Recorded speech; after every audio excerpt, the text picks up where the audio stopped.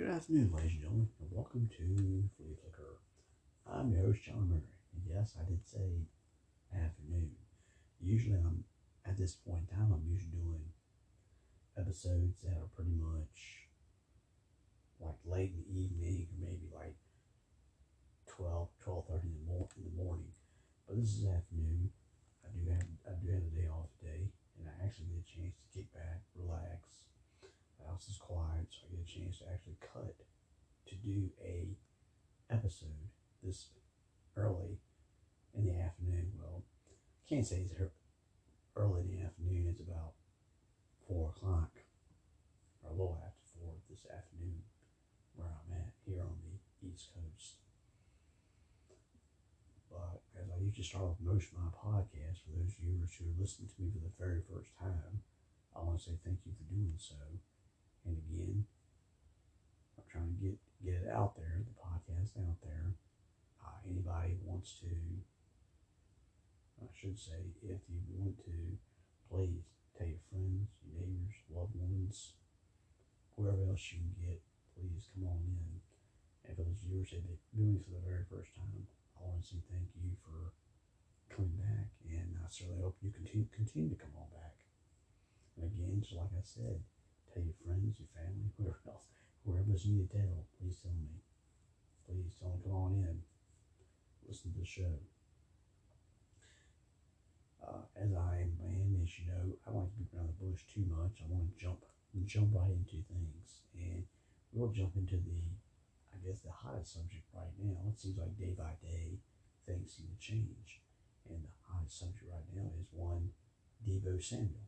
As you have heard, I'm sure you've heard by now that Deebo wants out of San Francisco. Now, we seem to be right now the year of the receivers and what they want the big bucks, and they want out. Well, we've all gone through the Devontae Adams situation. He would have been paid $20 million, I believe, if he had taken the Green Bay contract. But he did not want to play on that contract, so they shipped him off to Vegas. And now Vegas is paying him, $29, $30 million, something like that per year. I believe it's $29 per year. And Tyreek Hill, he got traded, got himself a new contract. See, now we're into as I discussed before, last episode we discussed the possibility that, man, you got all these guys coming up for contracts here very soon. Deebo's one, DK Metcalf, AJ Brown. Believe, if I'm not mistaken, there's talk of maybe Cooper Kupp contract could be up here very soon. You've got a lot of good young receivers in this league, and their contracts are up, and they won't get paid the big bucks. Because unfortunately, as most of my viewers will tell you, you don't have a long career in the NFL. It's just the way it is. Now, some people do defy the odds. Most of the situations, kickers, I think are the biggest ones. They can survive. They can hang around to 41, 42 years old. Now, Tom Brady, maybe the exception to the rule. Tom Brady is 44 years old now. He might be the exception to the rule. There was a guy, George Blanda? Then he was 47, I think, or something like that before he hung it up. And George was a quarterback, he also was a kicker. So it's not often that you play into your 40s. And like I said, mostly nowadays, unless you're a kicker, or if you're Tom Brady, but that's not the here nor there. And people know this. They want to get paid. They want to get paid now. Because, unfortunately, this day and age, you never know if something comes up, you get hurt. Injuries, they happen in this league. You could be on the field tomorrow, and the next day you get knocked out. You start having serious concussions, or you get hit hard enough. Maybe you break something and you can't play no more. One of the examples of that was a few years back, Ryan Shazier, former linebacker of the Pittsburgh Steelers. good linebacker at that. He hit, and it was talks that he may never walk again, that he may be paralyzed. Well, Ryan is walking again, and he loves football, but unfortunately, he had to retire, and that's what football players know. They do not. If they're going to take a chance, they want that money. And receivers, let's be honest with you, receivers and running backs, they take a pounding. You have to go up over the middle, catch a pass. Receivers will get hit. They might get hit in the chest. They might get hit in the knee, blow out, tear an ACL. Now I know the NFL has not had, should say, cracked down the last several years on hits. But you're still gonna take a hit. I mean, you're still gonna take a hit. If you're a receiver going to the middle, you're gonna take a hit. Defensive backs nowadays, safeties, corners, all the linebackers. The bottom line is, coaches are being teaching them now. You got to hit a certain way. You can't aim for the head no more. And sometimes there comes some situations where you might have a hit. You can't really hit the knees that much. So you got to go straight to the chest. But again, that's the day and age we play in. Players want their money. They want to be paid because of this. Because you could be another Ryan Shazier, have a promising career, and then all of a sudden, it's all gone. Now, in Deebo's case, the word is it's not money for Deebo. That's not the case. Deebo's case was last year. Deebo was used as a receiver a lot more for, I think it was like game 1 through 8 or game 1 through 9. And then after that, they made him out to be more a running back than maybe a receiver at a certain point in a certain day and age. Now, Deebo is kind of correct because they used him all over the field, and Deebo produced. He was certainly San Francisco's MVP because the quarterback situation wasn't exactly the greatest in the world. The running game, again, it had injuries in the running game. Now, Elijah Mitchell, a rookie, a 6th-round draft pick from BYU that they drafted, he was being the top running back. But again, he had injuries last year. Receiving core, think about it. Brandon Ayuk got off to a bad start last year. Then as late in the season, he started to pick it up. George Kittle's still one of the better tight ends in his league, but George Kittle missed a significant amount of time because of injuries. And to be honest with you, Deebo was the offense.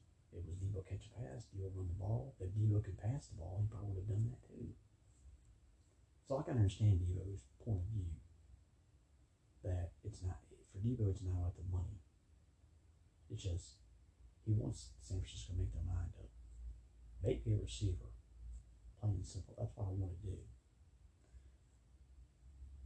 Because Deebo knows being a running back in this league, you take a lot of pounding. You don't last long. Now, there may be some exceptions to the rule. Frank Gore. Frank Gore played in his late 30s. Emmitt Smith played a long time in this league. So yeah, Deebo understands. You don't last too much long in this league. Adrian Peterson's another example. Adrian, 30? He's like 36 now, 37. And a team still called him and said, "Hey, Adrian, can you come on in and play for a little bit?" So, but Deebo knows running backs are hard to come by in this league. All right, Deebo should know that. Yes, they're hard to come. They are hard to come by. It's hard to find that good running back that you can ride for several years, because let's be honest with you, if you can find one quality running back, again, you want to ride him. I mean, let's talk about Ezekiel Elliott, for example. Zeke had a good couple years in his league, and then after that, he's gone downhill. He got the money, got the nice contract, he's gone downhill. And again, running game is not big as it once was. Yeah, some people still like to use the running game to set that pass. But you can But in this league day and age now, running backs are already dime and a dozen. You can get that late round draft pick, plug him in a line, and maybe maybe he reduces. But Deebo wants San Francisco 49ers. He wants the next team if he gets traded. And to me, I think that's going to be a tall order. I'm sure somebody would gamble on Deebo, but I think it's going to be a tall order. He wants out. Now, the draft is what? Starts next week. Next Friday, matter of fact, is when the draft starts. And could it be a little too late for somebody to come up with a package for San Francisco? I wouldn't say it's late. I'm sure, and of course, the speculation is where he would go. I mean, I've heard several speculations. I mean, Green Bay Packers came up, but I'm assuming him going to Green Bay because you just got to pay him what? You couldn't pay Devontae Adams the money that he wanted, so I can't see you getting that. What is the wildest one? There was one rumor coming out of that the Dallas Cowboys would be interested in his service as well. If you got rid of a guy that was going to make $20 million a year for you, Amari Cooper, then why would you go get Deebo and have to pay him more because you are going to pay Deebo more than you would have paid Amari Cooper? So it's kind of hard for a team right now. Now, unless John Lynch and company can sit down, convince Deebo, hey, we'll give you X amount. But, Kyle Shanahan is, all these injuries coming down, he had to use Deebo more last year. And Deebo stepped up and Deebo delivered. There's no denying that. But Deebo wants to be one thing, and that's he wants to be a receiver. He does not want to be a receiver / running back. But Deebo is a tremendous talent. He has a lot of talent. And he's a deadly weapon. And he torched a lot of teams last year, whether he was catching the ball or even running the ball.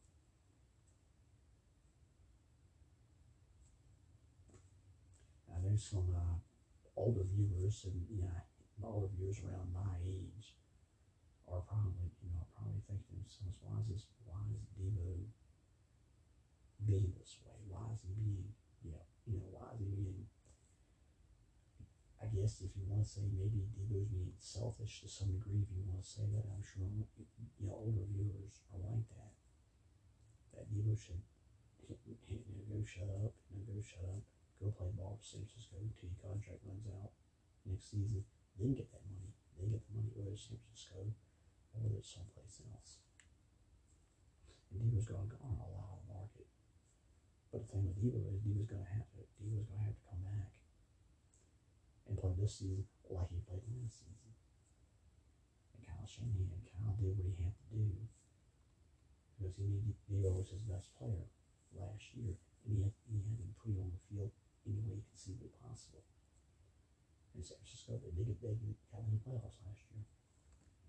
They did beat Dallas in the first round. They actually did beat the Green Bay Packers. So give Kyle Shanahan and his crew credit where it is due. Kyle did the best thing he could. Deebo was his best player. He used him, plain and simple. Now Deebo might not like the way he was used as a running back, but Kyle Shanahan had to do what he had to do to prolong his team's season. But I get where Deebo's coming from. You don't want to take that many hits, especially as a running back. And Deebo's had a history of injuries now. This past year, I think didn't he miss like a game or two, I think. But in the previous years, he's missed a lot of games. Last year was his career year, his best year. And I'm sure that if people wanted to go pursue Deebo, that's in the back of their mind. Granted, he had a great year last year, make no mistake about it. But if you're a GM, that runs to the back of your mind. Well, he had one good year. One good year. Can he do it? If I go trade for him, can he do that? Deebo's kind of caught between a rock and a hard place because let's say for the sake of argument, San Francisco trades him. Well, what do you think next coach? What do you think next coach would do? The same thing Kyle Shanahan did. They go put Deebo anywhere they can put him, and then you go after the argument over and over and over again. But he wants to be something as a receiver. And my advice to Deebo is it's going to be hard for people to perceive you as just a receiver for what you did last season. Wherever you lined up at, you're a weapon. And the next team is going to do that. It doesn't matter where, it doesn't matter if and where if he does go anywhere, it doesn't matter. Because some people are going to use it the same way that Kyle Shanahan did. And Deebo says, well, if I'm at the end of my contract, my rookie contract, and you're going to play me like that, I need to make big money. But again, Deebo wants to be a wide receiver. Plain and simple. He doesn't want to play the running role. Unless he finds a team or finds an offensive coordinator or a system that's going to allow Deebo to be just simply a receiver. But after last season, I think it's going to be hard for Deebo to find that team and say, okay, Deebo, we'll let you be a receiver, we're not going to run the ball. Well, again, you don't think there's going to be several end arounds in somebody's playbook where Deebo is going to get it. Yes. Deebo's going to do, some wide receiver screens, certainly. Now, Deebo is built better than some receivers in this league, where Kyle felt that he could probably take a little bit of pounding. Now, I guarantee you, if Kyle Shanahan lost Deebo for any amount of time, then he's probably just sit back and say, well, man, my season's over with. And it could have been last season. If Deebo had got hurt for a significant amount of time, it was over with. So we wouldn't be talking about San Francisco making playoffs or beating the Cowboys or beating the Packers. We wouldn't talk about that. But can Deebo do it? Can Deebo come to terms with San Francisco and convince Shanahan, hey, let me just be a receiver? I'm going to say no because Kyle Shanahan knows that's what happened. That's what I got from him last year. Now I'm going to try to continue to get that from him again. He's a nightmarish matchup, whether he's in a running game or a receiver. But Deebo doesn't want that. Deebo wants to play. He wants to be only a receiver. And for Deebo, I hate to say the next time he gets in, or if he does say in San Francisco makes a significant amount of money, he's going to continue doing the same thing probably over again. And NFL teams, general managers, head coaches, that's expected. But telling Deebo, the bottom line is, a lot of teams in this league are going to look for what he's doing right now, and Deebo doesn't want that, and that could become a problem, not only for, well, it does become a huge problem, I should say, for Deebo. It's a huge issue, something Deebo's going to have to get used to, that he's going to have to come to suggest that whatever offense he goes to, or if he stays in San Francisco, that's exactly what he's going to do. He's going to be that jack of all trades. I don't fault Deebo for wanting the dollars, the money. If Deebo, I guarantee you, Deebo's going to want that $28, $29, $30 million deal per year.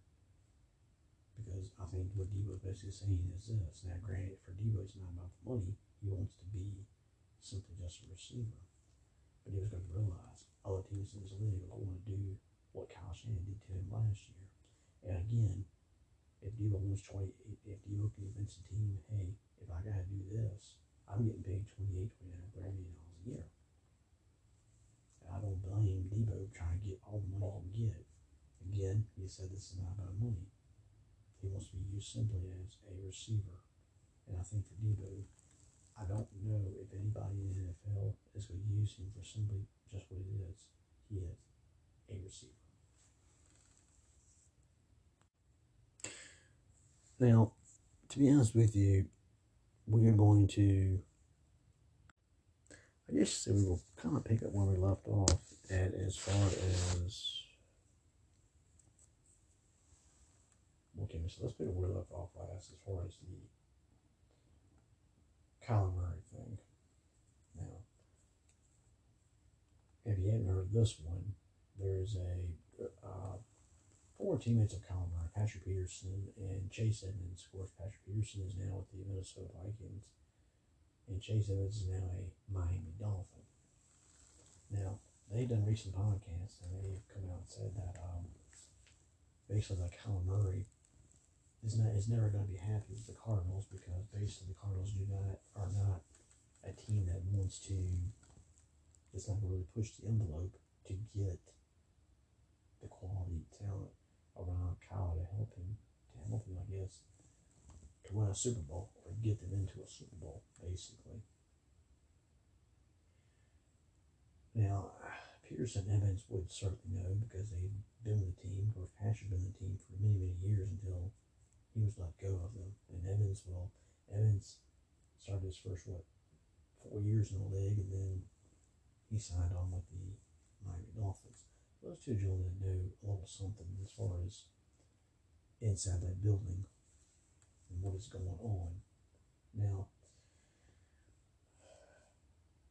I try to go back and forth, and I'm trying to figure this out.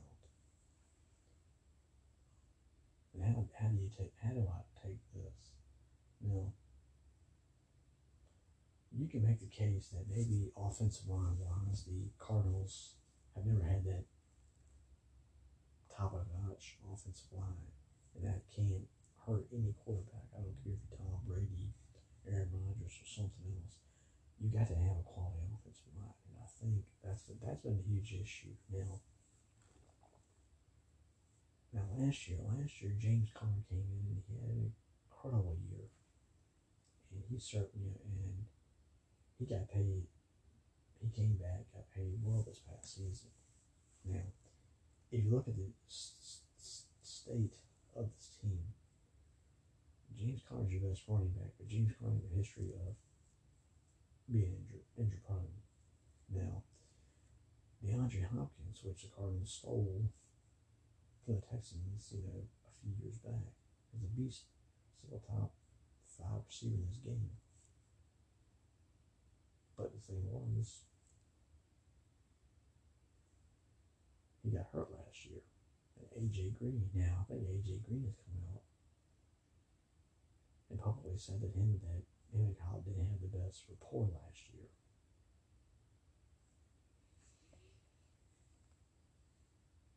So it's, the thing is, you went out and you had James Conner. You brought in J.J. Watt.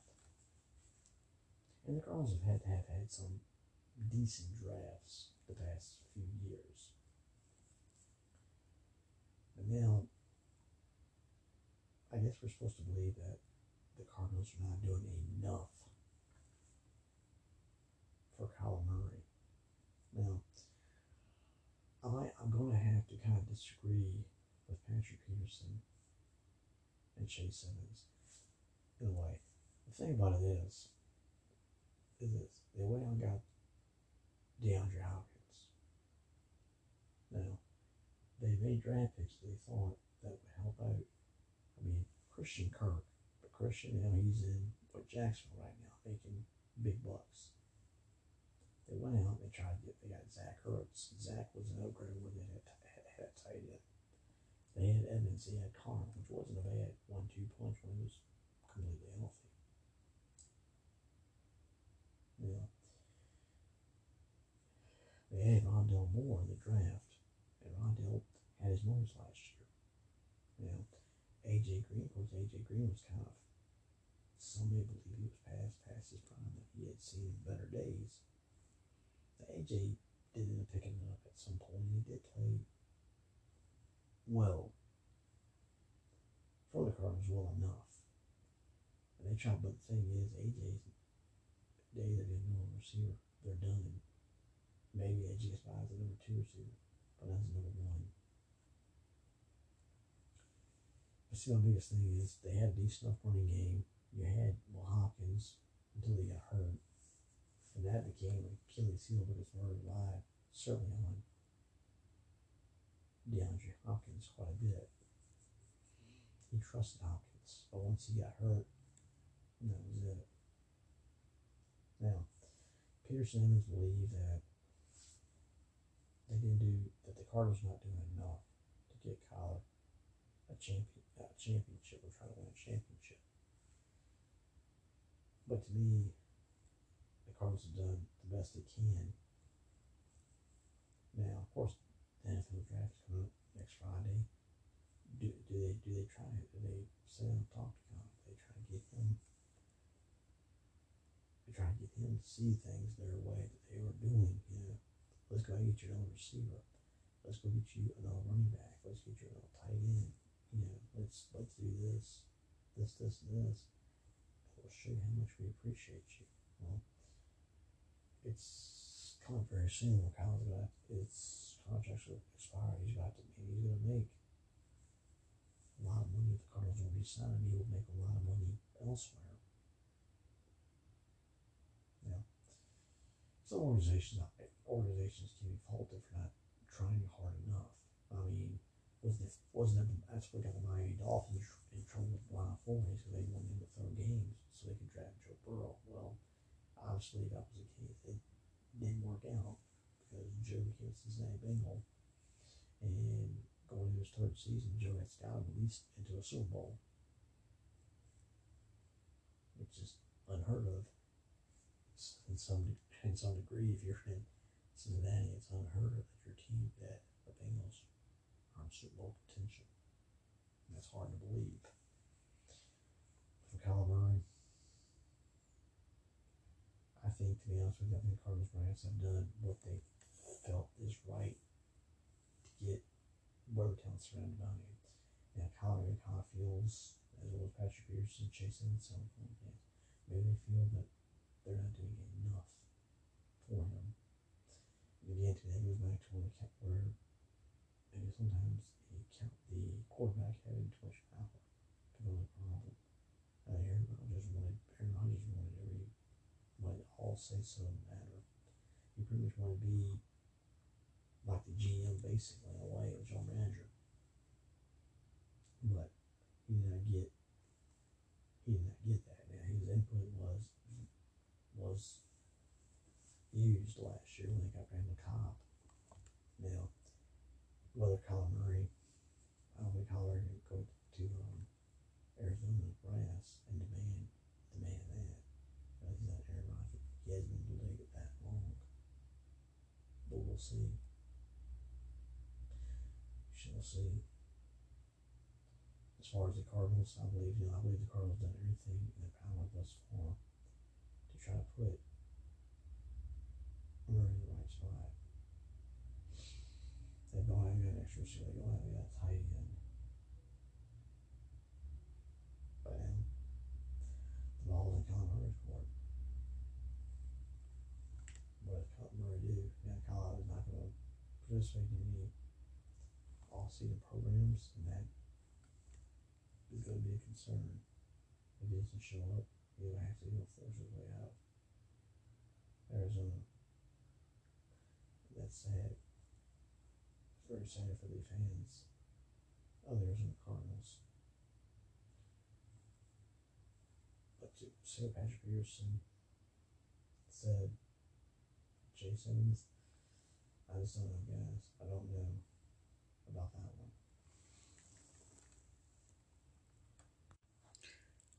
Now, since we're talking about quarterbacks, the word out of the Carolina Panthers is, well, especially from Bob McAdoo, the new offensive coordinator for him, that I guess he hasn't given Sam Darnold the re-endorsement, at least to my knowledge, at least from what I understand, that he is as of right now, I hate to say it, but Sam Darnold will be the starting quarterback, and P.J. Walker is the backup. Now, I'll say this much, and with the 6th overall pick of the draft, you would think the Panthers are going to select probably a quarterback. That's a guess. That's an expert's guess. But Bob McAdoo tried his best not to pretty much tell the world that, hey, Sam Darnold's a quarterback. Now, Sam has come out. Sam's got all the confidence in the world that he could be the leader of the Carolina Panthers, and he could lead them to a division championship, even a shot into the playoffs. Now, throughout Sam's short career in the NFL, he has not proved that. Now, the point is, Sam has already made Sam is, and I understand his time with the New York Jets wasn't the greatest in the world. They didn't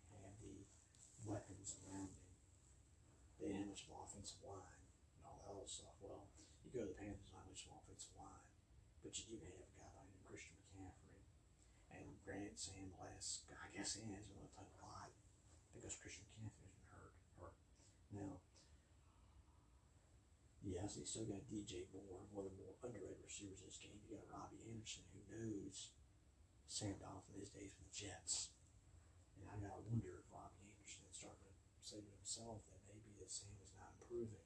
And that seems to be the case throughout the NFL, that Sam is not improving. If anything, he'd be getting worse and worse. And I think, and a guy like McAdoo, who has been in this league for a few years now,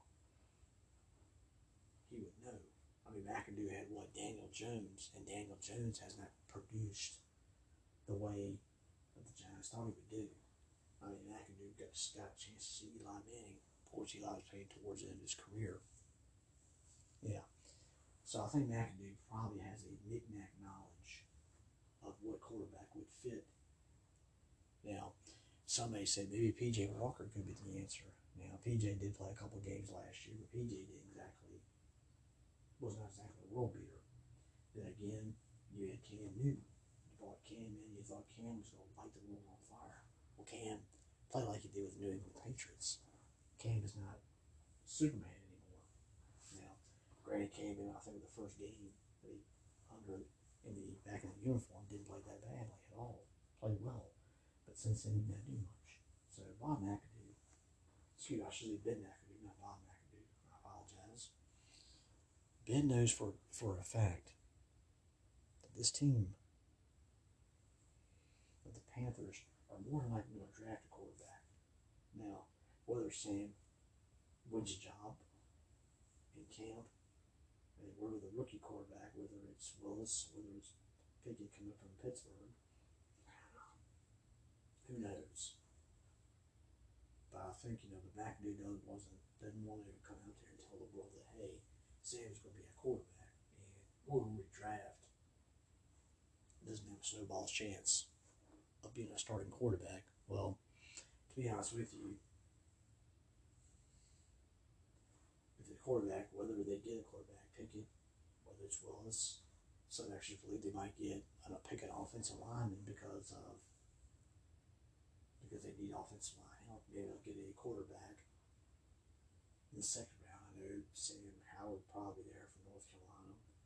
Resman, I should say, the University of Cincinnati quarterback. He could very well be there. Some people think he could slide into a late first round pick. Maybe something like the Detroit Lions, who had the very last pick in the first round. Maybe they gamble on him and groom him to replace one Jared Goff. And there's other quarterbacks out there. I know there's Strong from, Strong. People talk about him. There's quarterbacks out there that maybe not top of the line or top notch prospects, but the quarterback class is weak this year. So what do the Panthers do? Do you put one more you behind Sam Donald, or do you go ahead for broke and go get one of those top? I know Matt Rule, coach of the Panthers, he's got some connection with Pickett. He likes Pickett.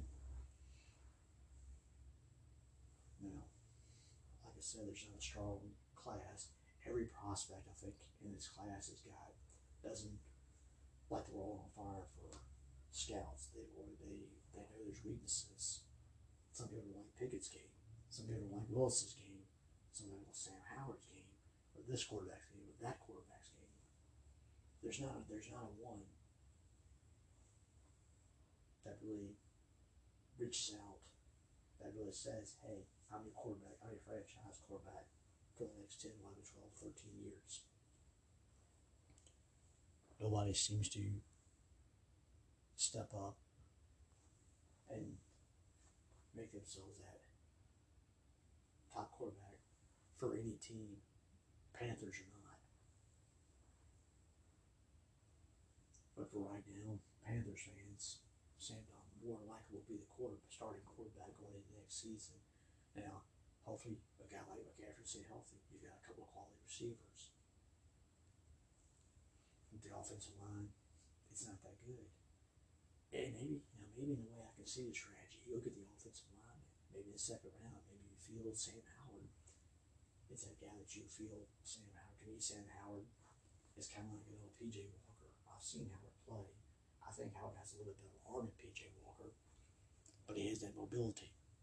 Maybe maybe the second round you take a Sam Howard, and maybe you hope he. Then again, the last quarterback everybody thought that North Carolina was going to be a world beater was Mitchell Trubisky, and he moved up in the draft, and he got drafted over one Patrick Mahomes. And can you imagine? Yeah, I'm sure there's teams are kicking themselves about that. Certainly, I'm sure the Jets. I'm certainly believe a lot of teams are doing that. But for the Panthers, for right now, Sam Darnold probably is the starting quarterback unless Pickett or Willis comes in. And I would be surprised if the Panthers do draft from those guys. It wouldn't totally shock me if one of those beat Darnold out and it comes in a starting quarterback in camp. But we'll see. We'll see how that goes down for them and the organization. But McAdoo knows. He's been there. He didn't want to commit. He didn't want to tell the staff. He didn't want to come out and tell people that, hey, that he is going to be. He didn't want to tell the media that, hey, Don's a quarterback. You come up short of actually saying that. And for him, that's probably the smart thing to do, because you don't know what's going to happen in this crazy world. I don't see them trading for a quarterback. They were in the Deshaun Watson sweepstakes for quite some time. But we'll see. We'll see what happens. But for right now, Sam is the starting quarterback. I know Sam, you would think, should beat out P.J. Walker.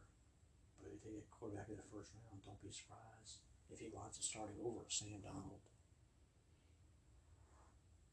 And now, the thing is, with Tom Brady returning, Tampa Bay is probably going to be the team that's going to win the division anyway, since Brady has returned.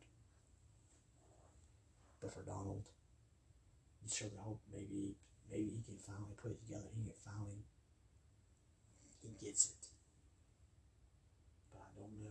I don't see Sam ever getting it. And Sam's going to be another, I hate to say, another Southern Cal bust, because you've had several in the Grizzly that have been busts. Now you had a few that might have been okay. Now Carlson Palmer, he had a pretty decent career. He didn't have a Hall of Fame career, but he had a decent enough career. But other than that, I mean, everybody remembers the story of Todd Marinovich. He was hailed as the next great quarterback. The Raiders got him. He might have had one good game in his career, and then he got caught up in so much stuff, caught up in drugs and whatnot. But he was a bust. Rodney Peete. Now, Rodney Peete was supposed to be the next great Southern Cal quarterback, but what happened to him? Now, Rodney did end up making himself a pretty decent backup quarterback for several teams over the years. But he was never that starter. And you can probably go on and on and on. But Southern Cal and quarterbacks, for some reason, don't go together. The last halfway decent one, like I said, was probably Carlson Palmer. Everybody thought Matt Leinart, all those years he spent under the ring tree of Pete Carroll and that Southern Cal offense, everybody thought he was going to be the man. Well, then again, you had Reggie Bush and you had Lindell White in the backfield.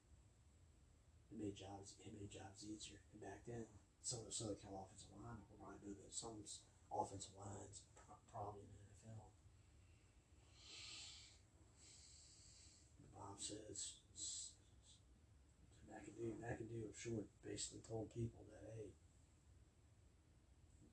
Sam's not, for right now, Sam probably is starting quarterback. But don't sell us on that he's going to be the starting quarterback. Moving forward, maybe going to camp he might be, but don't be surprised after game one that somebody else has a job. Maybe one of these rookie quarterbacks, like I said, maybe they'll wind up being the new starting quarterback. Let us stick with the quarterback wide receiver theme for this episode. Now, I guess you've heard the word. The word for the New Orleans Saints is they have brought in Jarvis Landry to talk to him to see if they can gauge his interest in being a New Orleans Saints. Now, again, the Saints, to me, I don't think it's a bad. If he goes to the Saints, it's a nice signing. I think the Saints should really look into that long and hard. Now, maybe up until last year when Jarvis had some injuries, you think about Jarvis was one of the more consistent receivers in the game. He was a consistent receiver for Miami Dolphins who didn't get enough respect. He went to Cleveland. He didn't do bad for himself in Cleveland. Now, last season, like I said before, he was injured prone. But can you imagine if Jarvis goes to the Saints? I mean, the Saints right now, they have got, of course, you got Michael Thomas. Now, Michael Thomas, when's the last time Michael Thomas has actually seen a field of play? A guy that caught 149 balls and only got 1 year. He got paid and he kind of disappeared after that. Now, Michael supposedly is going to be healthy and ready to roll in camp. But you look at it, they had, was it the best receiver? Marquez Callaway was their best receiver last year, and he did show signs of promise, potential. Taquan Smith, he was, there was times where he showed some promise. But when you think about it, Jarvis Landry with the Saints is probably about a perfect match. He can certainly be, let's say if Jameis Winston, we're going to assume, where everybody wants to assume that Jameis is going to be healthy and ready to go game one. Let's say Winston is, could you see Winston having a guy like Jarvis Landry throw passes to, a guy that he can feel safe with? And that's something that the Saints should explore. Landry's one of the more underrated receivers this game. He's only 29 years old. And it's kind of shocking that somebody has yet to jump on a guy like Jarvis Landry. This free agent period is kind of surprising to a lot of people. There are some people that are still sitting out there. Melvin Gordon had a pretty decent year last year for the Denver Broncos. Now, there was talk that maybe he could go back to Denver and still pair with Javonte Williams. That's a possibility. I know there was talk that he was talking to the Ravens a couple of weeks back, if I'm not mistaken. But nothing has ever come of that. There's many more out there. Melvin Ingram. A lot of people are surprised that Melvin Ingram hasn't signed with anybody.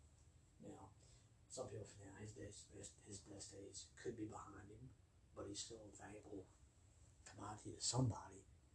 A guy that could certainly rush a passer, and that would certainly be on a team, a contending team especially. If somebody could have a guy like Melvin Ingram. But Jarvis Landry would be an asset to the Saints. He would certainly be a huge upgrade. You think about it, you got Alvin Kamara. Now, let's say if you can get the Michael Thomas that played ball a few years ago to pair with Jarvis Landry, well then that's a pretty good 1-2 punch. And you let Galloway or Smith become your number 3 or 4 receivers, okay, then you're on to something. But I can't see relying on Michael Thomas. He hasn't shown up the last couple of years. I don't see them really relying on him. And then again, I love to have Landry in. Other than last year, Landry is durable. He's reliable. He's consistent.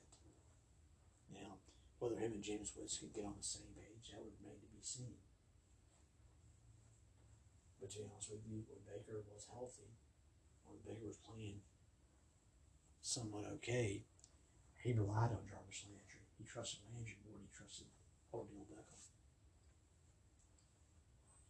So for me, the Saints, this is probably a no-brainer.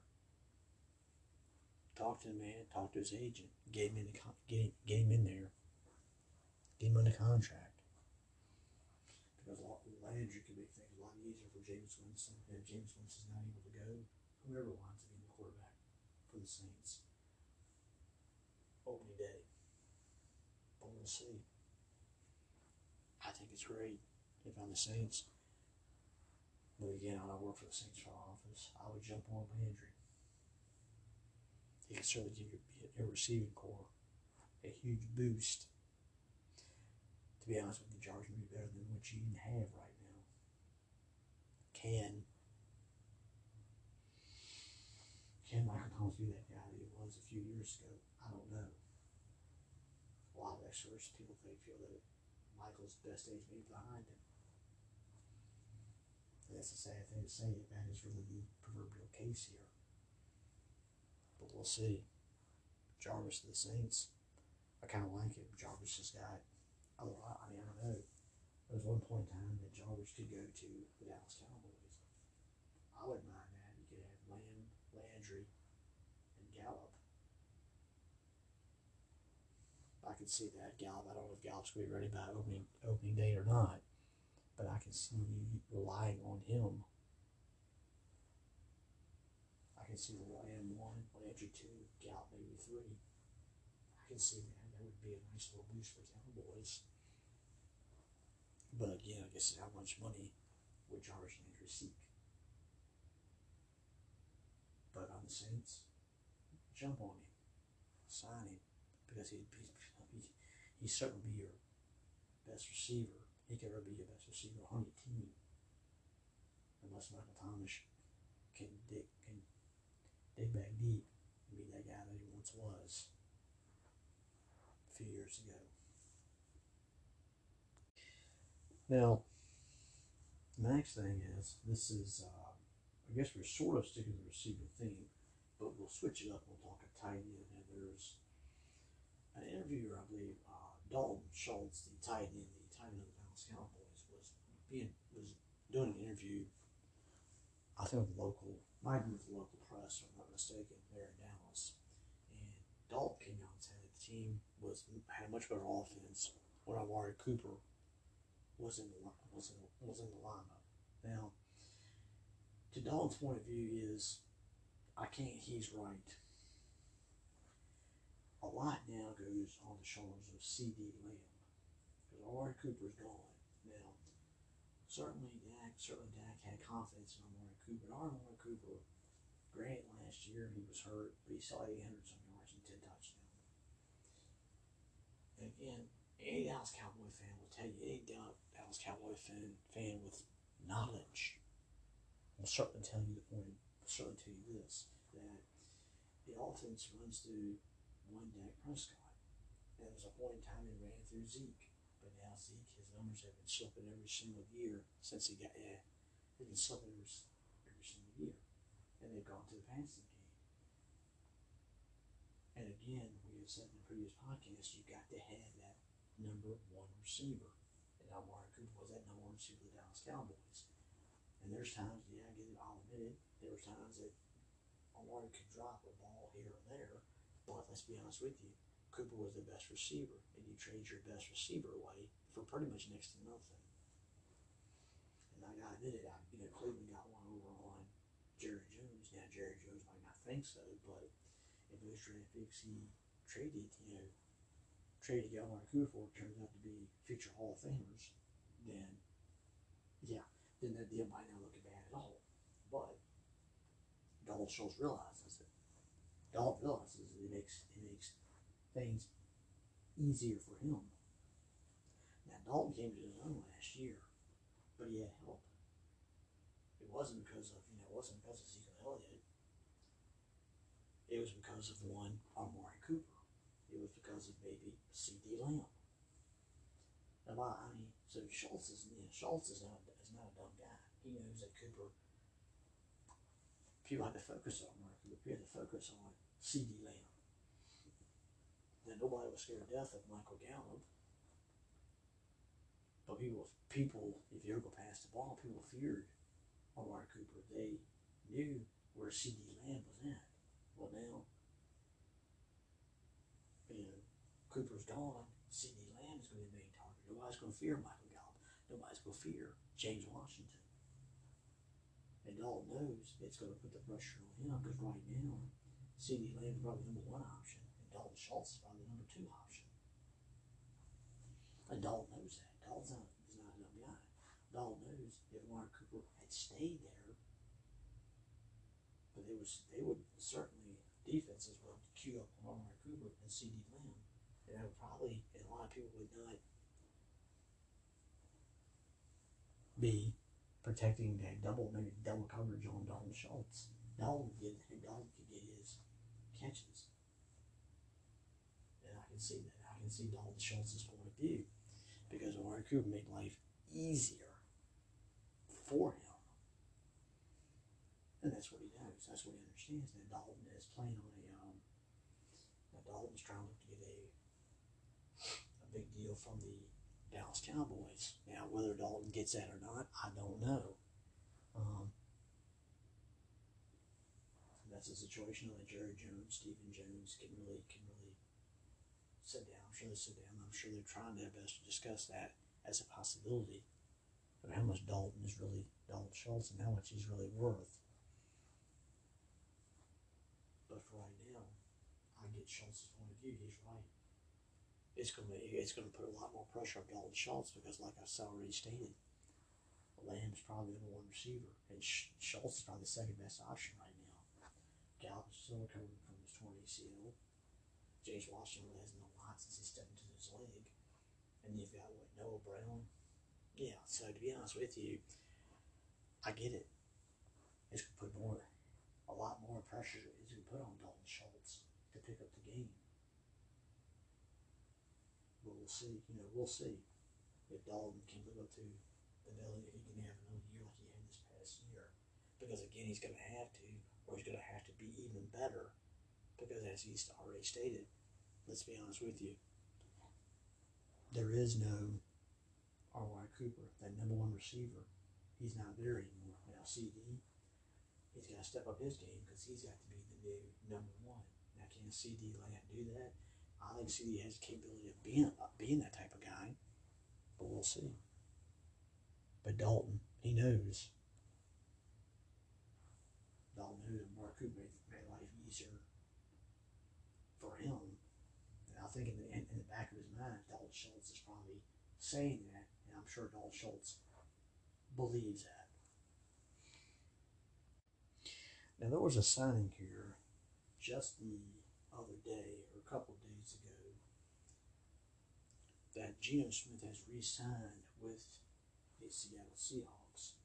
Now, right now, it appears that Geno Smith and Drew Lock are going to battle it out for the starting role with the Seattle Seahawks. Now, if I gotta say, if Geno's back, Geno right now probably, I would say, has a lead over Drew Lock. For the simple fact is that Geno knows the system. Now, Geno, in the time he did play, he filled in for Russell Wilson last year. Geno had some games where he didn't look too shabby, but then again, he had games where he was just atrocious. And Geno right now he's pretty much a backup quarterback in this league. Now, Geno is not a starting quarterback, and he hasn't improved that. But for right now, the funny thing about it, Geno may wind up starting for the Seattle Seahawks, unless Drew Lock can really step his game up, and be the guy that the Denver Broncos had drafted a few years back. Now, I would say Geno probably would get the edge because, let's be honest with you, Geno knows the system. Geno has a decent rapport, hopefully Geno's got some rapport with DK Metcalf and Tyler Lockett. Now, hopefully Chris Carlson comes back from his neck injury. And they did Rashard Penny. Rashard Penny was a beast. Was doing his best impression of Jim Brown, I think, towards the end of last few games of the season. And I'm sure Rashard Penny helped a lot of teams, especially fantasy owners, to win a Super Bowl for what he did this past season.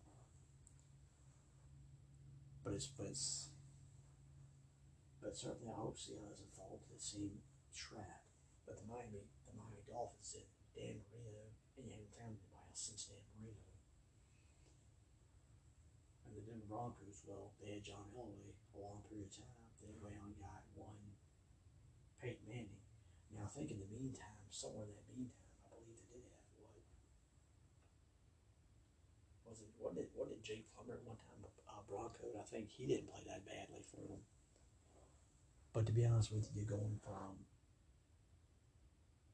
Elway to Manning, and now Russell Wilson is here now. And Russell Wilson is supposed to be the guy that's going to take the Denver Broncos over the top. And certainly Russell is certainly, there's no argument, he's certainly an upgrade over what they've had the last several seasons. But Geno Smith right now is going to be the starting, to me right now, he may be the starting quarterback. I would certainly give him an edge over Drew Lock because he knows the system. But you know, Seahawks don't have that problem that it's going to take them many, many years to find that quarterback. In the history of the Seattle Seahawks, you all remember the guy by the name of Jim Zorn. He was a former Washington head coach, right? Remember him? He was the left-handed quarterback. Then you guys remember David Craig. Oh, you remember David Craig? David Craig wasn't that bad of a player. He had some pretty decent seasons with the Seattle Seahawks. And again, everybody remembers Rick Barr, right? Former Notre Dame quarterback. And I believe Seattle drafted him high. And they thought he was going to be the guy for the next 13, 14 years in this league. But like I said before, and I'll say it again, quarterbacks are a hard thing to come by in this league. And as of right now, that's what they're looking for. They're looking for Geno Smith is going to be it's going to be a stopgap. Does Seattle end up drafting a quarterback in this year's draft? I mean, there's rumors that it has come out that he might do so, but I don't think it's going to be no first-round pick. There's talk about maybe getting an offensive lineman, and I don't blame Seattle if they went in that direction. They want maybe on the defensive side of the ball. I don't blame that either for them, but I don't see the Seattle Seahawks drafting a quarterback that early. But for right now, for Seattle fans and Seattle faithful, Geno Smith is going to be your starting quarterback unless Drew Lock really has a lights out camp. Now the third guy on the list is Jacob Eason, former University of Georgia and University of Washington quarterback. Now to me, if they draft a quarterback, I think Jacob's the odd man out. He'll probably go on the practice squad.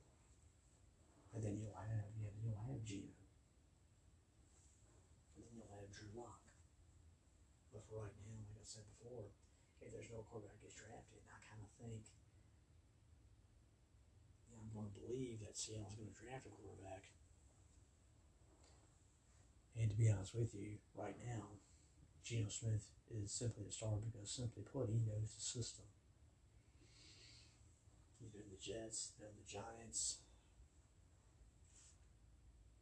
But to be honest with you, like I said before, and I'll say it again, certainly I hope that the Seattle Seahawks really do not get into that point where they have like a quarterback for the next 10 or 15 years. I would hope not. But Geno's going to be the quarterback. And if that's the case, it's going to be a long, long, long year for the Seattle Seahawks.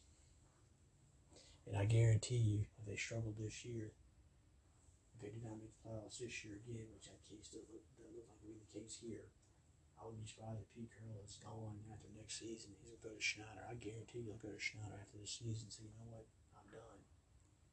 Seattle's trying to convince the world we're not in a rebuilding mode. Unfortunately, it kind of feels like that. Because it's been when, hey, we might trade Tyler Lockett. Hey, we might trade DK Metcalf. We might trade this guy or that guy. Well, they're in, I hate to say it, but yes, Seattle doesn't use that word that scares a lot of people.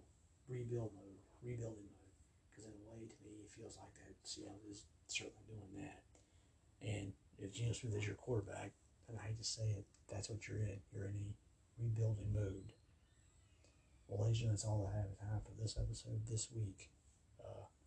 Certainly, I hope I'll see you again here very soon, and take care of yourselves, and see you again.